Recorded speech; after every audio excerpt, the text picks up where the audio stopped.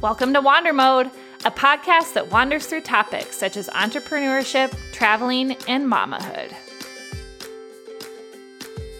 As a teacher turned entrepreneur and a mama to one, I am sharing my tips and tricks to maintain harmony in a multifaceted life. Let's wander.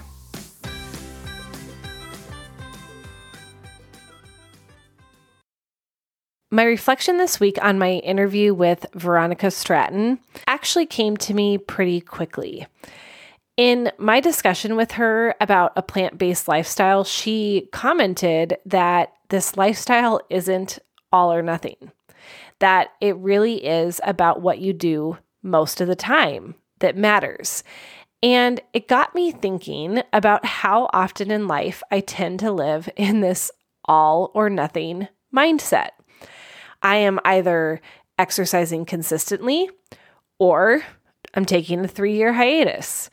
I am either really good about getting to bed at a decent hour or I am going to bed way too late. I am either working the hours that I should be in order to maintain work-life harmony or I am overcommitted and stressed. Why is it that the teeter-totter of life never seems to just hold in the middle? And I pondered this last week. Is it even possible for me to find a way to not experience the rises and the drops, to not experience that all or nothing? And I think that I know my answer, but I'm going to share a few examples of my teeter-totter life lately and see if any of these resonate with you. I promise I will answer that question at the end. If you listen to the episode in which I shared my goals, you would know that I set 2 this year. 1, to regain the strength that I felt pre-pregnancy 3 years ago, and the other to shift my mindset from what I haven't done to what I have accomplished. So the first example is about my strength goal. The strength goal came about because I virtually took the last 3 years off from exercising my body. And the teeter-totter dropped me on my butt and made it very evident on a hike with my kiddo that I had zero strength and I was struggling to keep up with what she was doing. Cue the big wake-up call. So I invested in arming myself with some tools this year to learn about fitness and strength and nutrition. At 40, as of today, I am 30 days into this goal and going strong. And if 19 days is a typical quitting period for most people after they start a goal, then technically I should have dropped it by now. But I haven't. And I promise that I will continue to check back in with you in the future and I will be 100% honest about where it is that I'm at. But I attribute the maintenance of this goal this year to a change that I have never made. And that was based on what I learned from Amy Olson and subsequently Mel Robbins. And that was to always come back to your values, your why.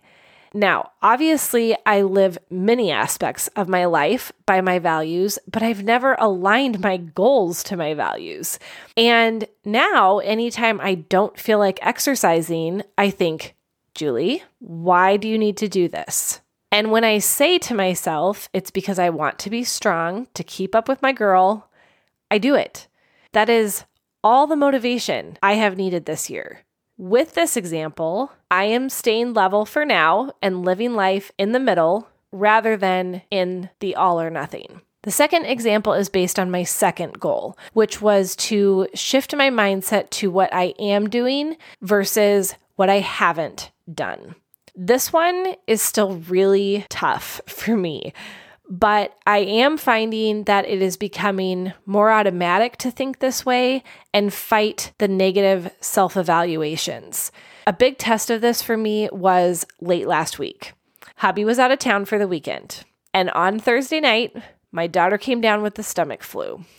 I had such a big to-do list for myself for Friday while she was at daycare, and I had the same big to-do list for myself when she was going to nap on Saturday and Sunday. And that darn stomach flu that involved getting sick every hour for 12 hours had a way of tossing those plans straight out the window. So Friday morning, running on absolutely no sleep, and then working through an issue that one of our Airbnbs had during her nap, I had to take a real deep breath and first be super grateful for some supportive friends who took our dog and brought bananas that would sit okay on the kiddo's stomach. Then I had to shift my mindset to focus on what I did do. And this is how it went for me. Instead of, Julie, you didn't make any progress on the online course today, it was, Julie, you pulled an all-nighter, which it's been a hot second since I've done one of those, and you took care of a kiddo that needed you.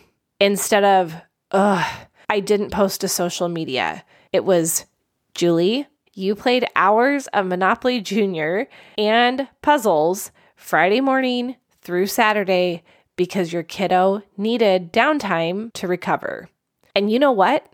I ended up loving every single minute of that time. I wish that I didn't gain that time with her because she got sick. But really, rarely anymore do we have that much time in our days to just be for hours and hours. And I really think that because I am working on shifting that mindset, it is why I ended up loving that time. I didn't let the negativity hang over me all day long and then cloud what was happening right in front of me. So again, this goal is tied back to my values, my value of being a lifelong learner and finding the lessons and things that are happening around me.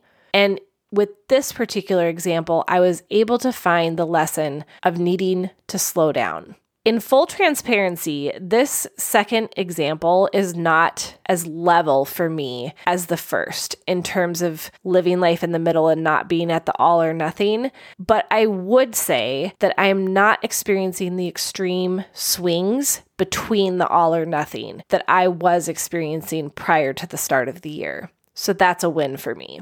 The final example is based on what I discovered from Veronica's knowledge of our gut microbiome. I had never heard in my life much of what Veronica had to share about our gut. No idea about the 38 trillion microorganisms residing within us. No idea that consuming 30 plant-based foods a week could shift my microbiome a great deal. And interestingly, or maybe because technology is always listening, I don't know, I ended up stumbling across a documentary called You Are What You Eat on Netflix. And this documentary was a study of twins and the impact that our diet has on our bodies. Now, one twin was placed on a plant-based healthy diet, and the other twin was placed on a meat-based healthy diet. And I'm not going to go into all that was covered in this documentary, but I found it enlightening and a rather interesting perspective. Normally, for me, after hearing Veronica's information and then having some strong emotional reactions to what I saw in the documentary, I would have swung way over to one side or the other and just thought, you know what? I need to change everything I'm doing. But what happened instead is I remembered Veronica's statement about it doesn't have to be all or nothing. And I slowed myself down and I thought, Julie, what are some small changes that you could make? And the small changes that came out of listening to her and then watching this documentary are to try to consume more vegetables and have some mindfulness around where the animal products come from that we buy.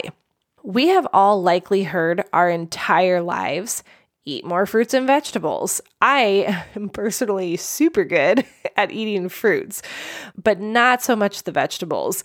And I know that they both come from plants, so obviously you should eat both. But one small shift that I could make was eating more foods that were vegetables and learning how to prepare them in a way that would make me want to eat them. Then I did some research on where the animal-based products that I consume come from. I gleefully learned that the eggs we buy come from a regional company out of Duluth, Minnesota. They're called Locally Laid Eggs, and they are on a mission for the better treatment of chickens and focusing on regenerative practices and wanting the sale of eggs to look different. And that was something that the documentary had addressed. So I was very excited to learn that about our eggs because I really, really love eggs. Then I researched some alternatives to where we buy our meat, and it really brought me to consider a lot of our local sources that we have here. And fortunately, we live in Minnesota, in which there are a ton of farms and small farms that might even be right around you. So with this example, I really slowed down and thought about what I could learn. I slowed down and I thought about what I should be aware of.